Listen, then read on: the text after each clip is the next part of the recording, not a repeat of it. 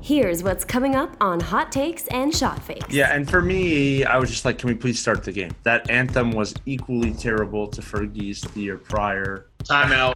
Timeout. We got to go at this. All right, so I had a feeling you were going to go there. So Shaka Khan will not be put in the same conversation as Fergie. That Fergie one was worse. The Fergie one probably was worse, but it wasn't significantly worse. And I love Shaka Khan. This is no disrespect whatsoever. She could still sing, but she missed a couple notes. It wasn't even the missed notes. It was like grabbed the wrong note and held it for 12 seconds so that everyone who's not even musically gifted or can't even hear could hear. I'm not going to say anything on Twitter. I'm not trying to go there because... Josh, you know better. Certain situations, it's just not worth it, man. No, I know, but I was like, this is terrible, right? Like I was looking around like this is awful. This is Hot Takes and Shot Fakes, presented by Hoop Magazine. Here are your hosts, Josh Everly and Jabari Davis. We are back, and we appreciate you tuning in to Hot Takes and Shot Fakes, episode 100 this week. Jabari Davis and Josh Everly back here with you once again, as usual, with Jamie Oppenheim running things behind the scenes. Remember to like, rate, and subscribe to the podcast in all the appropriate places, as well as to keep that feedback coming via Twitter. We always appreciate that. That's at Josh Everly, at Jabari Davis NBA, and at Just Op for the show. Some topics today will include our basic reaction or overall reaction to All-Star Weekend as a whole. We'll give our direct thoughts on the dunk contest, of course, including that controversial finish, and offer a couple suggestions each, in terms of tweaks for the contest. We'll also, of course, we'll jump into the actual All-Star game, and we'll discuss the format as well as the execution, and then of course the result that we got down the stretch. We'll also have to touch on the Cavs, parting. They decided to part ways with John Beilein, but we also have to kind of get into some of the other questionable things they've done as an organization over the last half decade or so. And then we'll wrap today's show with some storylines heading into the second half. As teams really start to ramp up their playoff push. But before we get going, how we doing this week, Josh? Doing well. I was reflecting on this a little bit last night, but it'll be the first time since we've had this podcast, and probably the first time since anyone was paying me to talk about basketball in any capacity, where All-Star Weekend ended and I had mostly positive things to say. So I can appreciate that you at least threw in the mostly, because I don't necessarily anticipate everything being positive, but I'm not going to lie to you. This was probably the most fun I've had for All-Star Weekend in 15, 20 years. Now, that's not to say that, the last 15 to 20 of them didn't have moments and didn't have things that I was able to enjoy, but from an overall standpoint, I really thoroughly enjoyed this weekend. Yeah, me too. I'll nitpick Friday and Saturday, and I still think we could do more. But my biggest complaint forever is that the All-Star game is a joke, and it's not worth the time, effort, and thought that goes into it when it's a glorified layup line. And to see the guys really competing last night and arguing with the officials and fans on Twitter trying to make genuine hot takes about defense and flopping, you knew it was a real atmosphere out there. Like, it was contentious, it was competitive, and I think that's what everybody really wanted. No, absolutely. Yeah, any criticism you have about Friday and Saturday, they'll probably be warranted, because you look at it. The celebrity game is what it is. I don't expect anything out of that. That's really for the kids and for them to enjoy, some of some of the stars out there running around. The Rising Stars game, while it's mainly still a track meet, basically that consists of threes, lobs, and dunks, I thought it was pretty effective in terms of showcasing some of the younger guys. So what? Well, I guess we'll start there. What were your biggest complaints with Friday and Saturday? Well, I can never get into the celebrity game. Like, I've tried. I always start out watching it and get through the intros, and I'm just not that in. It's just not fun to watch those guys hoop. And every year I'm like, who the hell is that? Granted, like, white Canadian isn't the demographic that the NBA is looking to enthrall all the time with the celebrity game. So I'm cognizant of that. But like, they were talking about how so-and-so has like the fourth most views on YouTube this month or something for one of the, I was just, yeah, man. Like, I remember when like Scottie Pippen played and Justin Bieber played, and like recognizable names and faces. And as happy as I was to see Darius Miles out there, it just does nothing for me. So if there's people who enjoy that, great. But the celebrity game is what it is. I gotta be honest, but you know what? Before you move on, the Darius Miles aspect of it was really the only thing that I liked, and it was just because, to be honest with you, I was stunned. Now, look, I am an out of shape, individual sitting in my house right now doing a podcast. So that's official for the record for the folks that will say something about this criticism. I was shocked that Darius Miles ran like that because he's been a professional athlete and he runs worse than I do. And I'm older than him, if I'm not mistaken. Yeah, but now he's living, the afterlife on professional athlete money. And that's true. I'm guessing running isn't an everyday reality. It doesn't appear to be. No, but in the Rising Stars game, it's usually not fun. It's like a dumbed down version of the All-Star game with zero defense and guys messing around, and they tried to do this World versus USA format, and it's not really been – I would love to see them scrap this, make it a one-on-one tournament, make it a 3-on-3 tournament, make it a 2-on-2 tournament, give an outrageous purse, we've talked about All-Stars getting $1 million and that not necessarily being a huge incentive for stars. You put $1 million on the table for a lot of these guys who are just getting into the league, been here a few months, been here a year and a few months, whatever it is. I think they're going to come out and play. And if it was like 2-on-2 or 1-on-1 and the winners took home $2 million, I think it would be super fun. I think the players would be into it. It'd be a lot better than what we've gotten because it just doesn't excite anybody. And as much as, obviously I'm a Luka fan, I like seeing him shoot from half court and it doesn't have any drive. Yeah, I'm going to be honest with you. I wouldn't mind seeing all types of tweaks. And this is one that it's going to kind of be the overarching theme of this show. I want to give the NBA credit for this because I was skeptical when they announced the new format and some of the tweaks that were coming out. I thought, okay, I get it.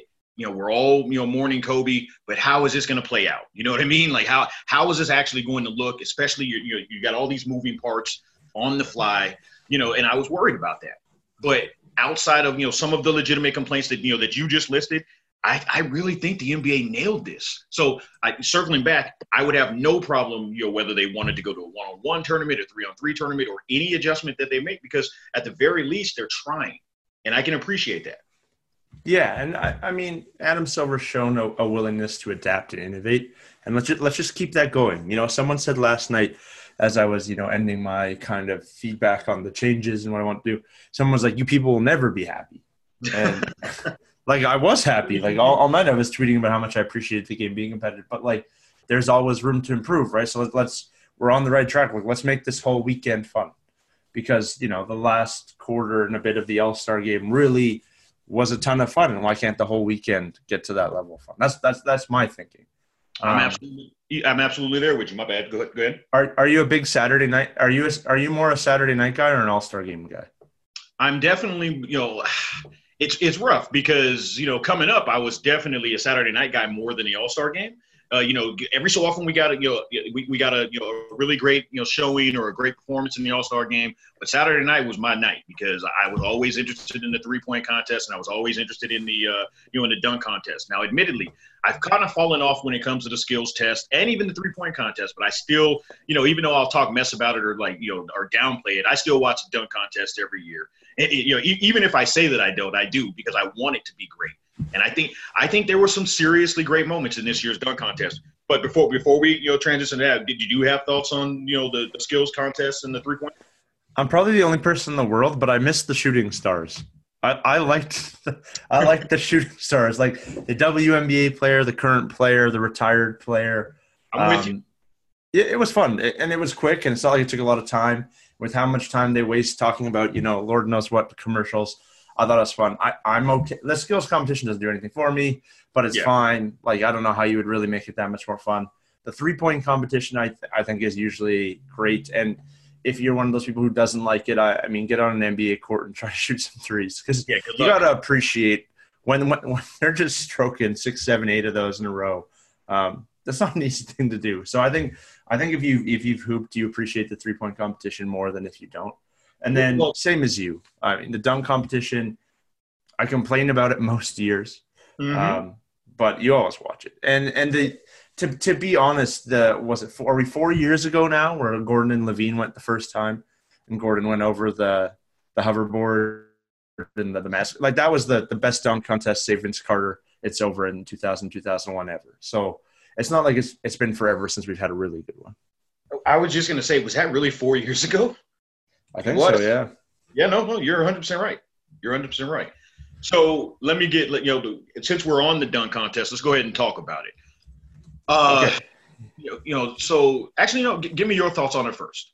Okay, here are my two things. One, the dunk contest, it's tough not to repeat things, right? We've seen it all. And the in-game dunks, I'm on in-game dunks are better than dunk contest dunks because the heat of the moment, the points going on the board, and like the disrespect, violence, physical contact really make a great dunk to me. Like Scottie Pippen on Patrick Ewing, or Blake Griffin on Mozgov, or Vince Carter over Sean Bradley, Tracy McGrady over Sean Bradley, like whoever it is, like the contact and the disrespect afterwards really make the dunk. And so that's hard to replicate in the NBA because, guys will go stand up there for you to dunk over, but nobody wants you to grab their face, smash your crotch into it, and flex over them, But that's what gets people, throwing beer in the air in real life. So it's tough to find that intensity in like a gym recreational atmosphere. So that's one. And two, it's the judges wanting to not hurt any feelings. And I'm sure there's an NBA directive of like, you can't give less than an 8 or, judge easy. But like, I was watching a video of all the hundreds we've ever had in a dunk contest. And it was like 21 minutes.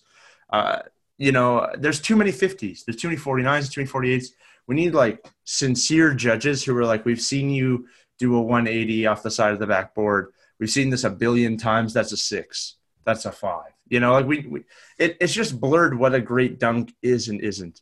So to that point, if you could just make 2 tweaks, what would they be? Sincere judging. So okay. Like genuinely, like, I don't know, give them some sort of a rubric. I'm not even joking. Give them a rubric beforehand. Tell them, you get X amount of points for athletics, X amount for showmanship out of 10. And you have to like justify your reasons. It's not 9 or 10 every time. Yeah. Or we go to social media. Ooh. And my idea last week where we talked about, placing the all-stars via like a social media vote, we could do that on the dunks too. There's 3 minutes after each dunk for you to vote. I want you to give it out of 50, and they take the average or whatever. And I'd be into that because like it's been annoying watching judges do this, and you're like, that doesn't make any sense. I mean, the result, I was annoyed. I was out with friends. We were at a bar. We were watching it, playing darts, having a beer at the same time. And I was super annoyed. Like, not that this last dunk contest doesn't touch what Gordon and Levine did 4 years ago, and it's not all-time special. I won't remember it, to be honest with you, 5 years from now. But Aaron Gordon dunking over Taco Fall, that was it, man. That should have been the contest. It was over. Him not winning again was super annoying. But that's just me. Is it possible that Aaron Gordon, because this is the number that I have, I think he's got 5 of the top 10, dunk contest dunks ever, and 2 L's to show for it. Yeah, it's brutal. I know he said after the game contest that he's done with it. He feels like he's won twice, and I feel like he's won twice. Like, I'm telling my kids, Andre Iguodala won back in the day, and Aaron Gordon's won twice now. Aaron Gordon's dunk over the mascot is probably the greatest of all time, and I'm a Vince Carter stan, and it's over as classic. And the first time I saw a honey dip, I almost died, almost broke my arm trying to replicate it in the driveway. But like, Aaron Gordon has just done some sick stuff, and I know he didn't clear Taco, but we're in double OT. And Aaron Gordon is like 6'8", 6'9", and he's standing next to Taco, and he looks small. He looks like a little kid. He looks so insignificant. And yeah, he touched him with some parts on the way over the top and put a little weight on the top of the neck. So it wasn't perfect. But man, after what? How many dunks in is he? He's 6 dunks in, and he goes and grabs like a 7'2" human and threw it down. And they were like, nah. Yeah, and I agree. To your point, it's all the way at the very end. If you're criticizing that, he didn't clear him, which, a lot of people were, whether it was on social media or there on the broadcast. Honestly, what are you expecting? So I'm going to kind of cheat because I do have 2 tweaks that I'd like to see for it, but one of them was specifically to, I was going to say last night, but, to a few nights ago. Okay, I didn't want to be that guy. I was happy, for Dwight that he was in the mix. I was happy for him. But the NBA, and this is my main criticism, they dropped the ball in this case. Instead of doing the whole ceremonial, Shaq's going to, they're going to bring the cape out to him and do that, where he puts the cape on and he kind of just does the same dunk that, that we've seen. And not to completely poo-poo that, because it was a fun moment. They could have really gone ahead and kind of rectified the fact that Zach LaVine wasn't in it. And it was, when it was pretty apparent that he wanted to be in it. What do you think about this idea? Rather than do the whole, cape thing, you surprise the crowd. You shock all of us, completely. You bring out Zach LaVine for that moment. He's got a Kobe jersey on. Dwight pulls off, the deal, exposing the Kobe, the Kobe deal on his chest. And you have them compete for just a random 3-dunk off where they're doing Kobe dunks. And something of that nature, as opposed to kind of like the low-hanging fruit of, oh, well, let's just do the sentimental, oh, hey, look, this is what I've got on my chest and Shaq's there. You know what I mean? Yeah, I mean, I'm not down with this because it's already too long, and I've seen Zach LaVine dunk, and I've had enough. It's good, but at the same time, like, it did feel like forced. And it just felt contrived, and I thought, like, let's just try something else. And my only real thought was that Shaq is not for this at all. Like, I do not believe one bit. Of course he's not. With how many tears he spilled over the nickname being stolen or borrowed or, co-franchised over the years, no part of me believes that he's just, like, good with this. He's just doing it, for appearances and the Kobe's sake. And I don't know. I'm glad they got Dwight out of there. I was kind of worried that, like, nostalgia and the need to, give tribute to Kobe was going to just lead to Dwight winning a stupid dunk competition. I'm glad that didn't happen. I bet I know the moment where you actually thought that was when he did that actually really nice reverse where it was, I don't even know what the dunk was called, but when it was like the the 180 to 360 with the arms kind of swinging, that was nice, man. I'll be honest, I didn't expect that out of him at 34. Well, and he's nice. And you know what I watched. There's another couple. My girlfriend and I were out. There's another couple watching with us. Neither of them are basketball fans. And but my buddy's girlfriend, which our wife now, was quite into it. And she was like, that guy's better than that guy. And she's giving me all her critiques. And it was really funny watching with someone who's never seen like a dunk before. And every time he's like, well, yeah, I mean, he caught it and he spun a little bit, but that doesn't look too hard. I'm like, okay. Let's remember that, like, not even the average NBA player can do most of this stuff. Like, exactly. I can barely grab rim these days. Like, the average human is struggling to grab mesh. Like, let's just remember that there is some insane feats of athleticism for sure. I think it's easy to take that type of stuff for granted. For even us, when we see it, it's become so normalized. But yeah, like let's pump the brakes on saying it's easy, because there isn't a single thing that they we saw over that weekend that was easy. But she got into it. She got into it when Aaron Gordon didn't win at the end. She was like, "But he didn't even win." I was like, she was pretty heat. Sometimes it's really fun to watch hoops with non-hoops people, man. Just because some of the reactions, like, you've been at it so long, you've been watching, you take some of it for granted, and just seeing, like, the less than casual fan really take some of it in is quite enjoyable.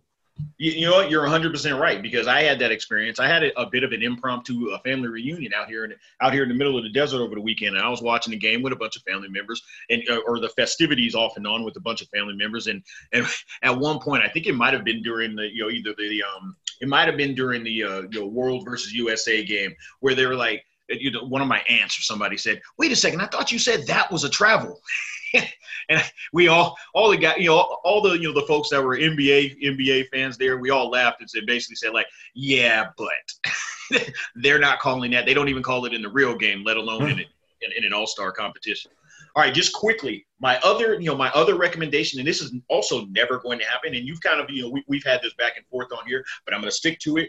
When it comes down to a tie at the end, especially if you're going to have these, cockamamie judges that are, like that are too scared to, make a decision, or too unable to, do their math properly, you got to have a dunk off, and the last two people, you got to dunk on them, man. you got to dunk on that guy. He's, whether you want to give that guy, he's got to stand a couple feet behind the basket and you start from the free throw line or whatever the case may be, however you want to set that up. But you got to you have to dunk on your opponent in order to break a tie at the end. You know what? It would never happen, right? Like, I know. But we used to play a version of this. There's a courtyard in my junior high when I was like 13, 14. Dunk ball. Yeah, we call the battle dunks. Okay. And there was an 8-foot net, and you could adjust it, right? So we'd set it up in the middle of the courtyard, and all the girls would be like, sitting watching us, hurt each other for laughs and pride. And one guy would start under the basket, try to get out and stop it, and you would try to just cram one on him. And I mean, it's a good time, but I don't think NBA players are here for it. I don't think anyone's trying to get that frame forever on the other end. So I got to be honest with you. I think they would, man. I think the younger guys would, definitely. The older guys, like Dwight, if he's in that situation, he's probably thinking, yeah, maybe not at 34. Maybe I don't want this contact.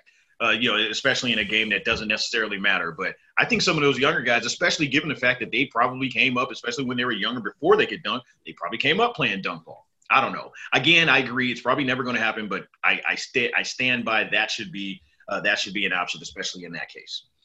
All right. But do you have anything else on that contest? No, let's go to All-Star game. Yeah, let's go ahead and go to the All-Star game. Okay. So before we get to the structure, let me get your thoughts on the tributes, because I thought the Dr. Dre one was fantastic. I thought what they did, obviously, with Common being the MC and performing his spoken word and kind of giving his testimony to not just Kobe, but also Dwayne Wade and just kind of all around. I thought that aspect of it was great. Yeah, and for me, I was just like, can we please start the game? It was like 48 minutes into the show before we even saw them getting ready for tip. And it was way too long, and that anthem was equally terrible to Fergie's the year prior. Timeout. We got to go at this. All right, so and I had a feeling you were going to go there. So Shaka Khan will not be put in the same conversation as Fergie, and this is why. That Fergie one was worse. This is just a recency bias situation. Go back and listen to the Fergie one. Go back and look at their reactions. The Fergie one probably was worse, but it wasn't significantly worse. You're right. It was pretty terrible, man. Like bad, man. Like, look, and I love Shaka Khan. This is no disrespect whatsoever. She could still sing, but she missed a couple notes. And she went for it, so I understand, especially given that that was the largest audience that she's probably had in a while, and that's no disrespect or shade, but that's just being real. But yeah, it wasn't even the missed notes. It was like grabbed the wrong note and held it for 12 seconds so that everyone who's not even musically gifted or can't even hear the difference could hear. And I was like, I'm not going to say anything on Twitter. I'm not trying to go there because I don't know. Josh, you know better. There's certain situations, it's just not worth it, man. No, I know. But I was like, this is terrible, right? Like I was looking around, I'm like, this is awful. And you know what? For Common, like again, his spoken word, it didn't nothing for me. Some of those rhymes were pretty questionable. I was like falling asleep. I'm ready to move on. But I looked around at the people in that crowd when they were showing the faces and they were enjoying it. And I saw Dwayne Wade, tearing up. And the people that he put that out for were impressed with it. And I have no problem standing back and saying, hey, this isn't for me, but he's obviously talented and it obviously registered with some people. So I'm good on that. I think it might have been a generational thing because I was in a room full of people. And all the old heads were like, oh, Shaka, that's right. And all of us, well, actually, I'm technically an old head now, but I was along with the younger crowd. All of us were like, all right, Shaka, let's go ahead and wrap this up. Let's go ahead and wrap this up before we get the Apollo clown out here. Stop this, please. Stop hitting those wrong notes. Yeah. No, let's go to the format because that's all I got to say on the tributes. Let's go to the format. Same deal. So, let's go to the format. Let me set it up by saying this. We were both skeptical, or at least a little bit skeptical. Like, I don't necessarily want to speak for you, but I think that was the overall tone when we had this conversation when they announced it. I thought they killed it, man. I thought they absolutely killed it. Here's the thing. I was optimistic from the jump that the fixed score was going to be good. because that's how pickup goes. That's an atmosphere everybody can relate to. They've tried it in the G League. Zach Rowe wrote a column about this a couple of years ago. The NBA was flirting with getting this involved somehow. I think it worked well.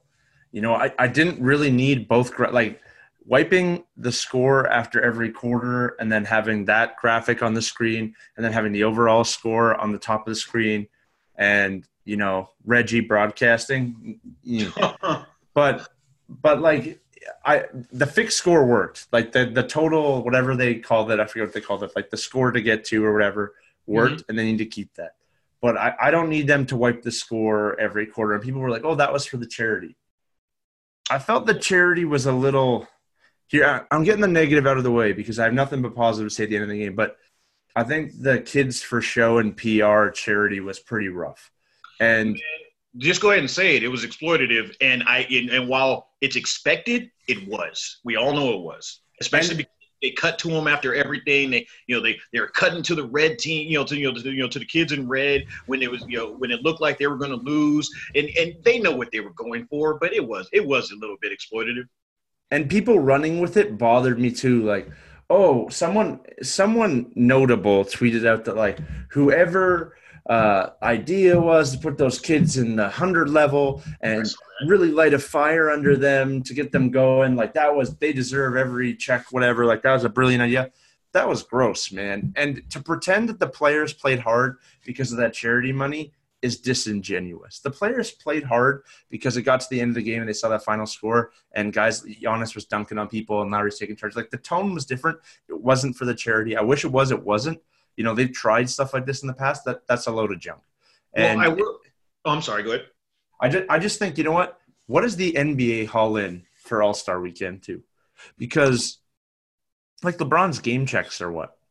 If we broke that down, what's LeBron's game check? Probably 400,000. Like seriously, probably like four or 500,000. Like the NBA could have given $1 million and not blinked.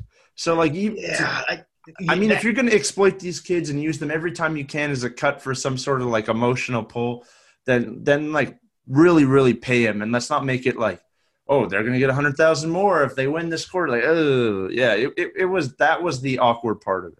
I agree with you. Do it, if you want to do $1 million and a $500,000, that's fine. But I do agree. I wasn't a fan of that. I got it. I understood, from an overall standpoint, the crowd that they were trying to appeal to. It wasn't me, and it definitely wasn't you. So that is what that is. But like the cut, the cut to the kids at the end. I just didn't like that. But we can move on from that. What'd you think about the gameplay? Well, actually, no.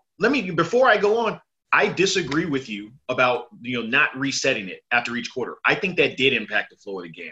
I thought that after quarter one, when the West, when Team LeBron came out and did their thing, that kind of embarrassed Team Giannis, and you really saw them kind of ramp it up in that second quarter, and then once it was like the second half of the third quarter.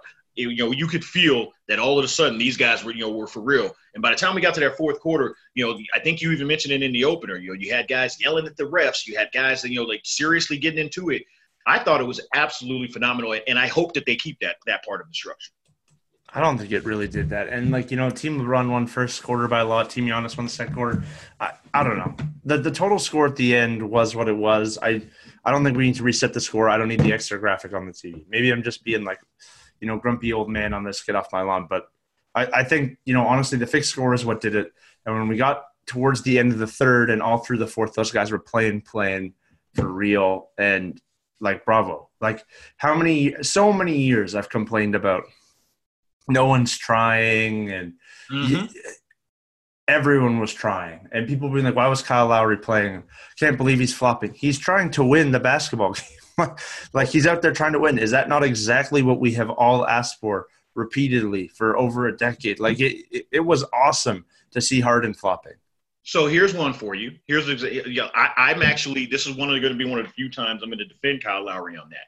He was playing his butt off, and it was great to see it. It ratcheted up the intensity. And it obviously, look, I'm not going to co-sign necessarily taking all those charges in an All-Star game. Although, if we're being real about it, all these people wanted it to be dedicated to Kobe. All these people wanted it to be, to mean something for Kobe. Kobe would have absolutely been about that. He would have absolutely been all for the, all of the effort of Kyle Lowry and some of those other, and, Bam Adebayo, some of those other guys were really taking, down the stretch of that game. So I didn't have a problem with it. I may not love, all of it.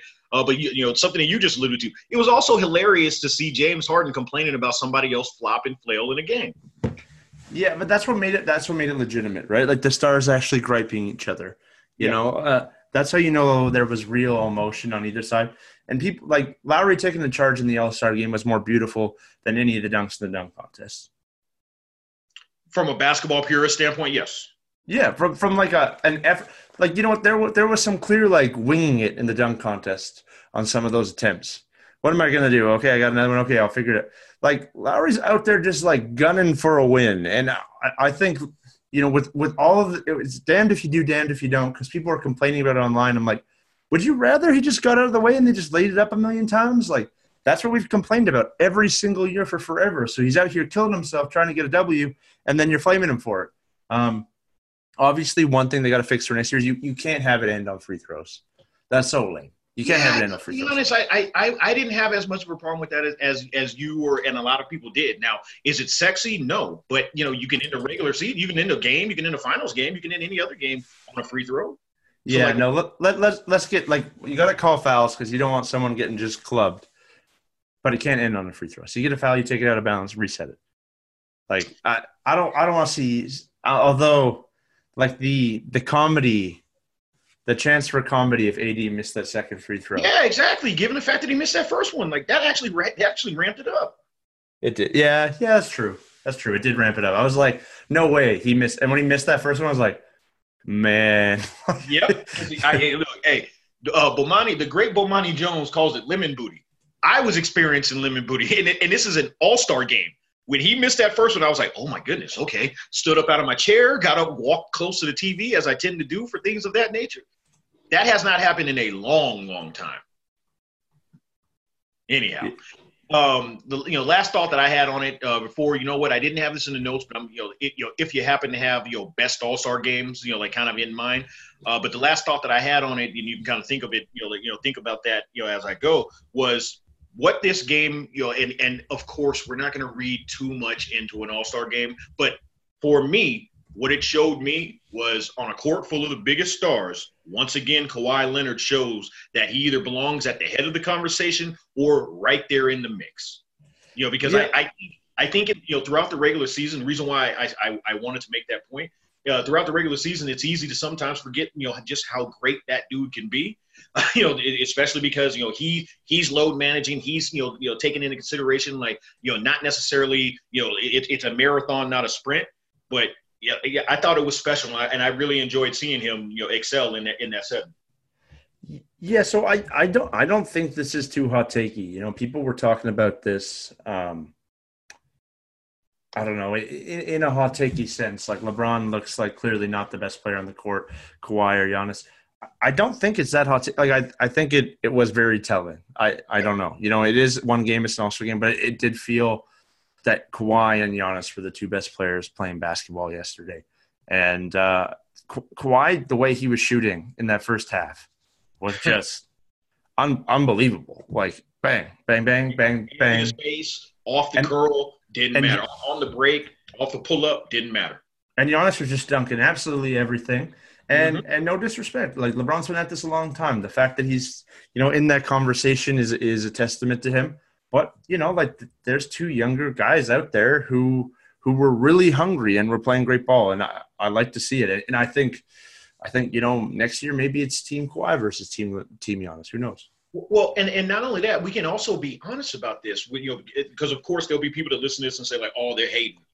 And let's stop. Just stop that, because I see, we see it enough on Twitter. But by the way, if you do have that reaction, hit us up at Josh Everly, at Jabari Davis NBA, at Just Hop. But no, like it's not disrespectful to say that a guy that is 10 years, 10 years or 5 to 10 years younger than you, and also a potential all-time great, has passed you. And it's not like you're saying, it's not like either one of us are saying, oh, it's Giannis and Kawhi, and then by a mile, and then like a mile away it's LeBron, he's still right there in that conversation, which, for the record, and this is not, this isn't a unique thought. If you're in the conversation in the top 3, 4, 5 in the league, that means on a given night you can play like as the best player in the league. But if you're 3 or 4 or 5, it just means that maybe upon average you settle in that range. But yeah, so LeBron's still great, but yes, different. There was a difference. Giannis very much showed he is the beast in the league right now. Kawhi very much showed, yeah, don't forget about me. I'm your current Finals MVP, and there's every bit of chance that I could back to back that thing. Yeah, so, I mean, yeah, and he might. Like to spin this, let's get off of All-Star or head towards getting off of All-Star. But I was thinking about this last night. Someone was saying, because I threw this out, I was first. I was first on this Bleacher Report. No hat tip, nothing. But I was like early in that game, first quarter, I was like, if he wins this, the only other player ever to have a Finals MVP, Defensive Player of the Year, and All-Star MVP is Jordan. You were first on that. To be honest with you, that was before the game. Yeah, it was just them two, man. It's just them two. And you can say like the All-Star MVP, the Kobe Bryant MVP isn't all that special. You could say that, but again, you'd be wrong. It's a game where at least one star every year really wants it, and it's more or less the best 24 players in the world. You know what? That's a nice feather in your cap, man. And he could be on his third team, winning his third title. Kawhi's got a lot. Like he's stacking up the chips, man. Like his where he falls all time is going to be really interesting. It's going to be extremely interesting, especially, and this is something that we talked about in the summer. And I know that you remember the conversation, and those listeners that are loyal to us, I'm sure that they will as well. And we appreciate them. But this is something that we talked about. And we said, if he ends up going from the Spurs, to Toronto, and then is somehow able to then follow up that, by making it happen for the Clippers of all organizations, he's going to be in a conversation that a lot of folks aren't ready to have. So, but we'll cross that bridge, when it comes, because I'll put it like this: I would be surprised, and I'm one that says like, hey, nothing is guaranteed. I'd be surprised at this point if Kawhi doesn't find a way to get one over the next couple of years. But the last thing that I had on the All-Star game was just, did you do a couple or 2 or 3 All-Star games stand out to you? Because I just really wanted that comparison, because I didn't feel it was too hot takey to say I think this might be in my top 3 all time in terms of the results for the All-Star game. You know what? The one, like, I know 01 is the one where Iverson led the charge back, and that's the one a lot of people talk about. But I really liked 06. 06 always sticks out to me. I can never remember if it's 05 or 06, but it's in Houston. It ends up being a 2 or 4 point game. It was really close at the end. And LeBron ended up winning the MVP because East pulled it out. But McGrady, gunning for the fans at home, he had like 30-something points. I just remember that one being a lot of fun. I can appreciate that. And for me, I've stated it on here before, 1992 when Magic returned. And it's a nostalgia play for me, admittedly. But when he returned and he won the All-Star Game MVP, all types of great moments and exchanges throughout, that's always going to be meaningful for me, excuse me. And yeah, of course, I did have down here 2001 when Iverson scored 15 of his 25 points in the final 9 minutes, led the East back and, that crazy comeback. And then, of course, 2020 with this update and all that we were given from that game, I think it's in there. So last thing on All-Star Weekend, let's hit you with, we got a couple notes that our EIC at Hoop wanted us to talk about. So number 1, who's seen their last All-Star game? Ooh. If you had to pick someone, who do you think's not seen another one? Ah, man. You know what? Give me yours. Like that one caught me off. Let me see. I think that the money pick is probably Chris Paul. Although him throwing down that dunk was definitely one of the best moments of the game too. Him throwing down that dunk was like, whew, did not see it coming. Like I double taked it. I was like, was that really Paul? Yeah. That plant-based life, all of a sudden.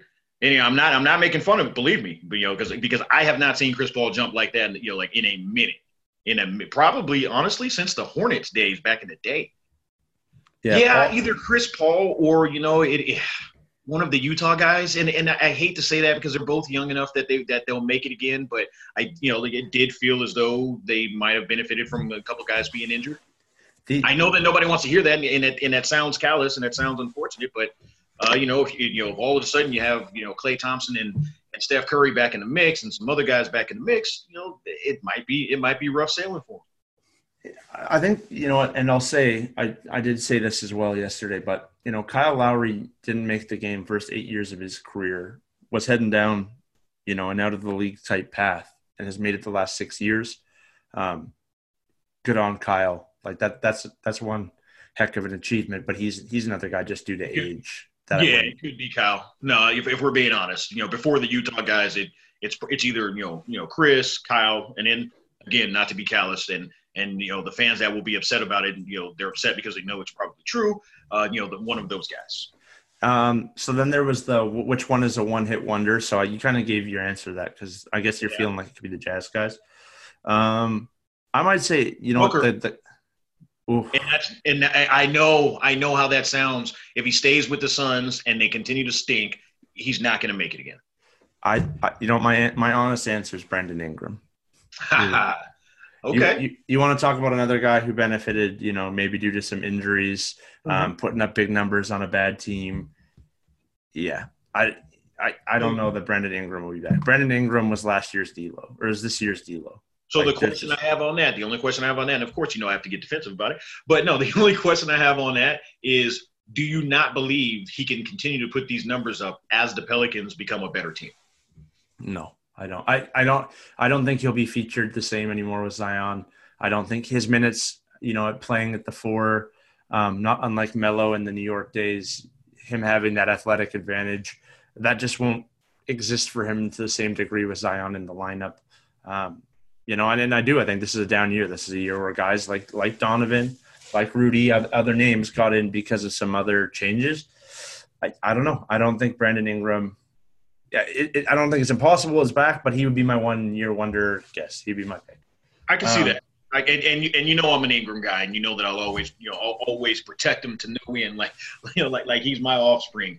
But I could see, depending upon how his career goes, like how long he's in New Orleans, what the role looks like moving forward, you could very well be right. And the last one that Ming asked about, who again is our editor at Hoop, was who's going to pop off a bunch more of these. And I think this, I'm gonna just veto you, and we both know Trey and Luka are going to be there for a long time. For those for those guys to be starting in year 2 is like that. Barring health, they've each got 7 or 8 more of these minimum. Yeah. Let's see. Of the guys this year, okay, I'll go against you. I was actually kind of being nice about it. It's really Gobert that I don't think is going to make it. That's going to make it. And it's not because I think he doesn't deserve it. Just to be clear, I think Gobert is an all-star. I think he's a top big man in the league. But we see the way the game is going, and especially with how the fanfare is going, we don't necessarily see a lot of defensive bigs that are out there. But I'll go against it, and I'll say I could see Donovan Mitchell continuing. He's got a strong fan base. He does a lot of all-star type stuff. A lot of highlight type stuff. I could see him running off a streak. Yeah, fair enough. And props. Gobert was really good in the All-Star game yesterday. He was. For all the Kyle Lowry and Rudy Gobert aren't all-star players. They both played really hard and got minutes for a reason. Anyway, let's move on. It's enough on All-Star. Yeah, no, you're right. And that right there, but just to clear it, is why they should have been in the game. But also the reaction is why I wonder if they will. All right, let's talk about the Cavs, because it appears that they're going to be firing now. I always laugh when it says you have to mutually agreed to part ways, because it's like, no, man, you fired the guy. Like, stop. It isn't like he came to you guys and said, like, hey, you know what I don't want to do anymore? Work. So yeah, it is what it is. But and shout out to my guy at Weston Blasi, because his tweet was the thing that kind of sparked this conversation. But they're going to be hiring their 6th coach in 7 years. And the reason why that stands out is because within that time period, they went to the finals 4 times. Like, that's absolutely nuts to me.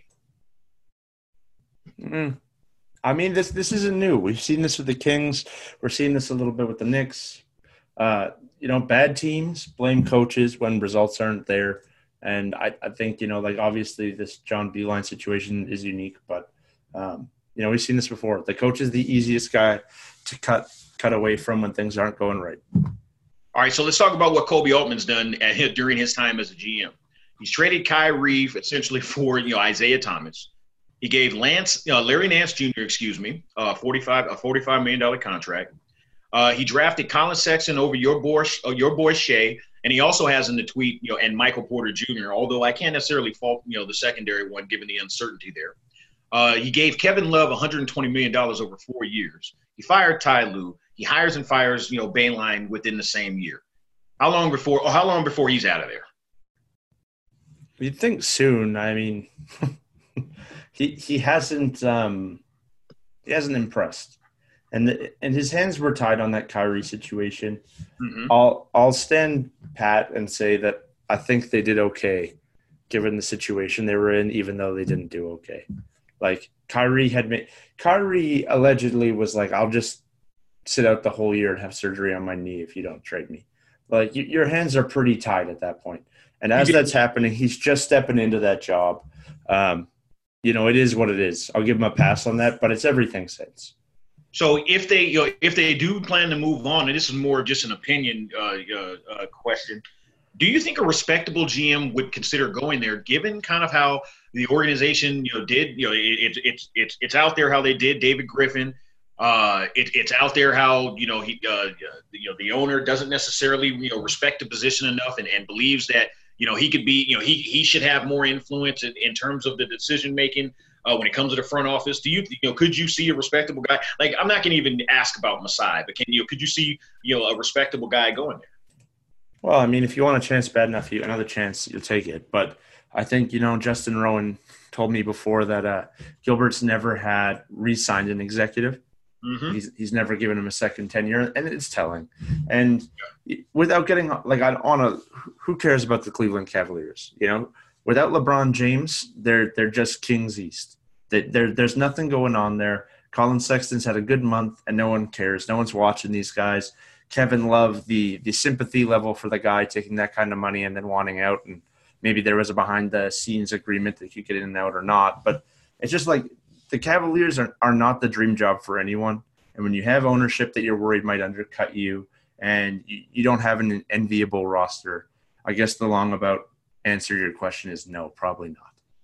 You know what? The one respectable guy that I could see going there, especially because I think he might be on the hot seat, is Neil O'Shea from Portland. Maybe somebody of that ilk. And again, we haven't heard anything. There's nothing out there that he's getting, that he's going to get let go. But he's had a bit of a run there. He's given out a bunch of, quite a few questionable contracts and made some questionable deals that, to be honest with you, it appears that he lost his fastball, but I don't want to say that. So I think a fresh start might be in order for that Portland situation. So that's the only reason why. I think I think you're wrong on this one, man. Like I don't think Neil O'Shea's on the hot seat at all, and I think Neil O'Shea's made some terrible decisions there. But if they were going to, move, like he outlasted the Evan Turner, Myers Leonard contracts. So rough at this point, playoffs. But he'll just say it's because of Nurkic. What was I supposed to do without my starting center earlier? And I don't know, man. They just came off a conference finals trip. He's been there 7-8 years. I don't think. I would say he has one of the more comfy jobs in the league right now. You really one of the more comfy jobs in the league? Yeah. Okay. I think Portland likes him, and I haven't read anything to the contrary. So who gets the blame? And no, they're not going to accept that it's just the absence of Nurkic. Is Terry Stotts on the hot seat? Well, I'm not saying should he be. I'm saying is he. I think the problem is, like, I'm not coming from a place of Portland was a contender this year. When we did the picks, I had Portland missing the playoffs. That's true. When Portland went to the conference finals last year, I was like, this feels just like a perfect storm where you took advantage of nice seeding and you wrote it out, and that's great. And Dame is exceptional, but they've got money tied into not great places. I think C.J. McCollum's overrated. I think he's well-liked because he's a media personality as well as a player. But, they have a bunch of guys there who don't play defense. And Hassan Whiteside, who's been, I think better than people give him credit for, is a tough guy to keep engaged. I just think on a whole that this roster is not anything special. That's my answer. Fair enough. We shall see how that goes. Let's jump into a couple storylines heading into the second half here. All right, let's just be honest. Can anybody catch the Bucks in the Eastern Conference? They currently hold a 6.5 game lead in the loss column. Whether it's the Heat or the Celtics or the Raptors or any of those other teams, could you see them making a move? No, Bucks. It would be really crazy, and I mean that it would be the Raptors if anyone's going to catch them. It would be the Raptors. All right. I mean, that might be the answer to this next one, because I said that I was going to ask you, if you had to choose one team that could legitimately take the Bucks out in the series from the Eastern Conference field, which team would it be? Yeah, I mean, it'd be the Raptors. You're 15-1 over their last 16. Haven't had their starting center, missed Siakam. Like they've had guys missed throughout that run. I think when I checked last time, they were at 13 wins. 9 different guys led them in plus minus. Like they're just playing stupid good cohesive ball, and they're deep. So if it was going to be anyone, it would be the Raptors, but I don't think it will. I think the Bucks are more than good enough to keep cruising. Yeah, I got it. And what's funny is I wish that I could say Philly, because if they were able to find some sort of harmony, but honestly, that Philly team looks like a team that, depending upon the matchup, depending upon the seeding, I wouldn't be shocked to see go out in the first or second round, and that's not because of the talent. There's far more talent than that. But yeah, I had in my notes it's really either the Raptors or the Heat for me. Depending upon what those Heat moves end up looking like. But yeah, no, the Raptors are probably the only other team. You know what? I didn't have it in the notes, but let's go ahead and spend a moment on the Raptors, giving them the credit that they deserve. As you mentioned, they had all types of guys out over the course of that 15 game winning streak, but they just kept on rolling. I never knew. I gave Nick Nurse credit last year. I never knew he was this bad of a man, and that staff was this nice because they look like they've not skipped a beat. I'm hesitant to even say it's Nurse. I still want to credit Kawhi Leonard. I really do, because for the overall growth of that entire roster, huh?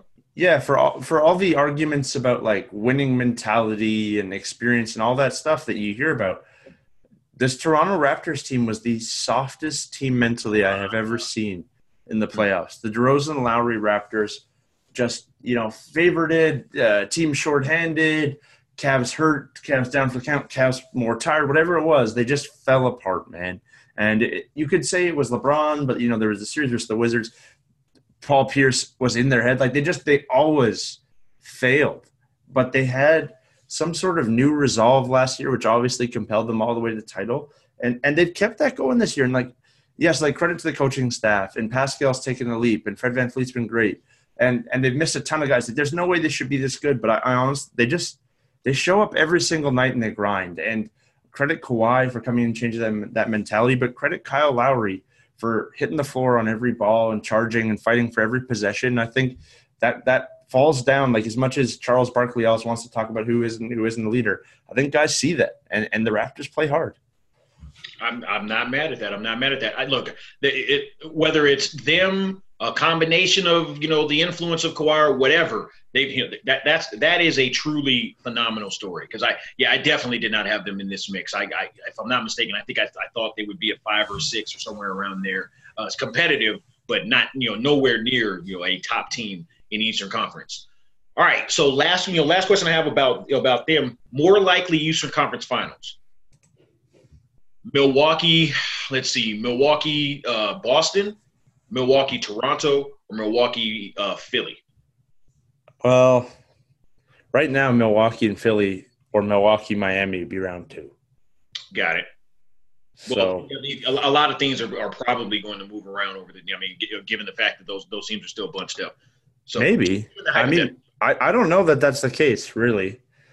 Boston's 2 behind Toronto. The Heat are 5 behind Toronto. The Sixers already have 13 more losses than the Bucks. This could be the top 5. They might shuffle, but this could be the top 5. And 2 through 5 could, 2 through 5, even 2 through 6 could still potentially shuffle over the last 30 games or so. Nah, Pacers aren't getting in there. No way. Hey, we got to show them some love. No, man. Them a little bit of love, even though they're 3-7 over the last 10 games, but that's okay. The Pacers are the participation trophy of NBA teams. They're just happy to be there every year. No. no punching power. But I still think the Sixers are the dark horse. If for whatever reason they can somehow figure this out, and we don't have to talk about whether Embiid is going to dress or not for every single playoff game because he's hurt, they're still the interesting team to me. Fair enough. Let's swing it out west for a couple. All right, can the Lakers hold off teams like the Clippers, Nuggets, and Jazz in order to secure that top seed in the Western Conference, and do they actually need to? Yes and yes. I think they've been playing hard enough this year. You know, the Nuggets still have 5 more losses. I think they'll hold on. I think they keep the 1 seed. And yes, I think they need it this year. I think there's enough. I think all of the top 4 Nuggets, Clippers, Jazz, Rockets could punch them in the mouth if they're not paying attention in the playoffs. LeBron is no longer a deity amongst men. He's a man. And he might not only is he a man, but he might not be the best man in a series for the first time in what, a decade? Over a decade? Easily over a decade. Yeah, and I mean, if you want to nitpick and say Durant, no, you're wrong. LeBron is still better in those spots. But anyway, we could be looking at a situation where even in the semifinals, he's not the best player in a series. So yeah, I think home court matters for LeBron James' team for the first time ever. So the only thing that I'll say that is I disagree. And the funniest part of it is because of how good they've been on the road this year. I look. Of course, you want home court. You want the benefit, and especially for a series, you want the benefit of being able to eat your home cooking as well as maybe even receive some home cooking. Whether folks believe that exists or not. But I just want to point out the Lakers are 23-5 right now away from Staples Center, or at least as the road team, and 18-7 at home as obviously as the home team. So I don't necessarily see it as absolutely important, but you don't want to drop below 2 if you're the Lakers, and I agree with you. I think they will hold on to it. So, are you standing by your Lakers Clippers Western Conference Finals, or could you see a team sneak up and snuff one of those guys out? Yeah, I think it's open enough that Denver, Houston, Utah could. Not a great chance, but they got to choose one. Which one is going to get taken out? The Lakers are more vulnerable than the Clippers to me, but they're both vulnerable. I don't think either the Lakers or the Clippers are looking in the mirror right now and feeling like we've got this locked up, which is how, the West has looked under the Warriors' reign every year the last 5 years. So I think both the Lakers and Clippers are still that's still my conference finals. Those are still the 2 best teams, but neither of them is untouchable. Fair enough. Last thing I've got on the Western Conference for right now, does Memphis hold on and stay in that 8th seed? And if they do, can they give us a series? Currently right now, 28-26. Let's see. They've got a 4-game lead over the Blazers, 5-game lead over the Blazers in the loss column. They're way behind, Dallas, who's kind of tied currently with Oklahoma City. Jabari, you still going? Yeah. No, sorry. Okay. Well, to answer your question, no, I think Grizzlies are going to fall out. I saw something today that they have the toughest strength of schedule remaining. They've got a ton of tough games, and Portland has the easiest strength of schedule remaining. So, to your question, if that growing injury has Dame out for any amount of time, I don't see Portland winning any of those games. Yeah, we'll see. I still think the Grizzlies have been a fun story and a good story, but I don't know down the stretch that they're holding on. That's fair. Let's go ahead and jump into 3 for the road. All right, so with Beilein out in Cleveland, who are the next couple guys that are on the hottest of hot seats? I got some names here. Brett Brown, and the second name might surprise you. Greg Popovich, not because he gets fired, but because he decides to walk away. Yeah, I could see it. I'm also thinking about Dwayne Casey. In Detroit. I don't know that he's their guy there long term. I remain fixed that he got a bad deal in Toronto, but at the same time, Detroit never felt like a fit. It felt like the team that called. And they're a mess, and they're going to go through a rebuild and have a new identity. And I don't know if he's the guy there long term. All right, fair enough. The only other thing that I had was is Popovich more likely or less likely to step aside if the Spurs miss the playoffs this season? I would think more likely. But at the same time, he's got the Team USA commitment. maybe he hangs around a couple more years. But I don't know. I don't know Popovich well enough to say this, and I don't really genuinely encourage random speculation. But I just don't feel like Pop's all the way in on this anymore. And I don't know, today DeMarre Carroll's walking away from the Spurs, and the Spurs are going to have to pay him for the next 3 years. And, it was laid out that they had that money for Marcus Morris. Marcus Morris bolted. They missed out on Davis Bertans. Bertans is 14 of 20, I saw, heading into the All-Star break from 40 feet or something like that. He's just been disgusting. They've lost a step, and I would. I mean, right before the show, I tweeted out, what exactly was on the table for Kawhi Leonard? We know that Ainge balked at really paying. But you look at what the Pelicans got for AD. You look at, some of the things that were rumored from the Heat. And Pop and management chose DeMar DeRozan, which every blogger in the universe was like, DeRozan is not a great player. This is a mistake. This is an awful deal. And I think if we had a full account of what was actually phoned in and offered to Pop and the Spurs for Leonard, Spurs fans might be puking a little bit. Not only that, let's be real. Didn't they also give up a pick or two in order to make that deal work? They being the Spurs? Yeah, I don't know about that. Was there a pick? I thought there was, but the one thing I will say is the fact that they didn't, either demand Siakam or at least Anunoby thrown on to what they got, it's kind of crazy to me. There was no pick. I mean, Danny Green was the throw-in that everyone was like, wow. Yes, that it was also Danny Green. But I don't like. Really got raked over the coals in that deal. I've heard conflicting reports that Pop wanted Jakob Poeltl, and that possibly Siakam was in that mix. And I would love to have someone confirm whether that was true too, because that's just another. If that is true, that's a huge miss on talent evaluation, right? I mean, Jakob Poeltl, which is something that we certainly haven't said about the Spurs over these last 20, 25 years. No, and I mean, it's easy to bang on them, but I think too, we talk about, there's all the talk of leadership and coaching, et cetera, but the culture comes from your best player. And I would say, look at Boston with Kyrie Irving, right? Look at how terrible that was, how not fun that was. And since Tim Duncan has left, it doesn't seem to have mattered that Pop might be the greatest coach ever, or that the franchise has been a beacon of stability. It's been mostly wrong turns since Tim Duncan has left. So I don't know, man. I think maybe it's a time for a change in San Antonio. I agree. It's funny. I'm stepping all over my hot take, but let me get yours. Can I get 2 takes, please, and make them hot? 4.5 degrees above room temperature would be ideal. Yeah, well, my hot take, I guess, would be that Devin Booker should have been in the All-Star game before the injury replacement for Damian Lillard. And I'm trying to do right by all the Suns fans who listen to this podcast, who are at me every time I do Lines of the Night trying to get DeAndre and Devin Booker in there. But Devin Booker, hands down, has been a better basketball player this year than Donovan Mitchell. And probably better than Chris Paul. Devin Booker, people said he didn't play defense. He doesn't play on a competitive team. He doesn't play make. He's just a scorer. Devin Booker changed his game to be more complete this year. The Suns are better. His numbers were better. The fact that he was in this game was pretty harsh. So I'm happy that Devin Booker got in there, and he's going to have quite a few more. Shout out to my guy Justin Spears here in Big Bad Tucson. He had me on. He actually asked me about Devin Booker and why he hasn't been an All-Star. And my honest answer is, look at the organization he plays for. They've been holding him back. He's had the game. He's shown it.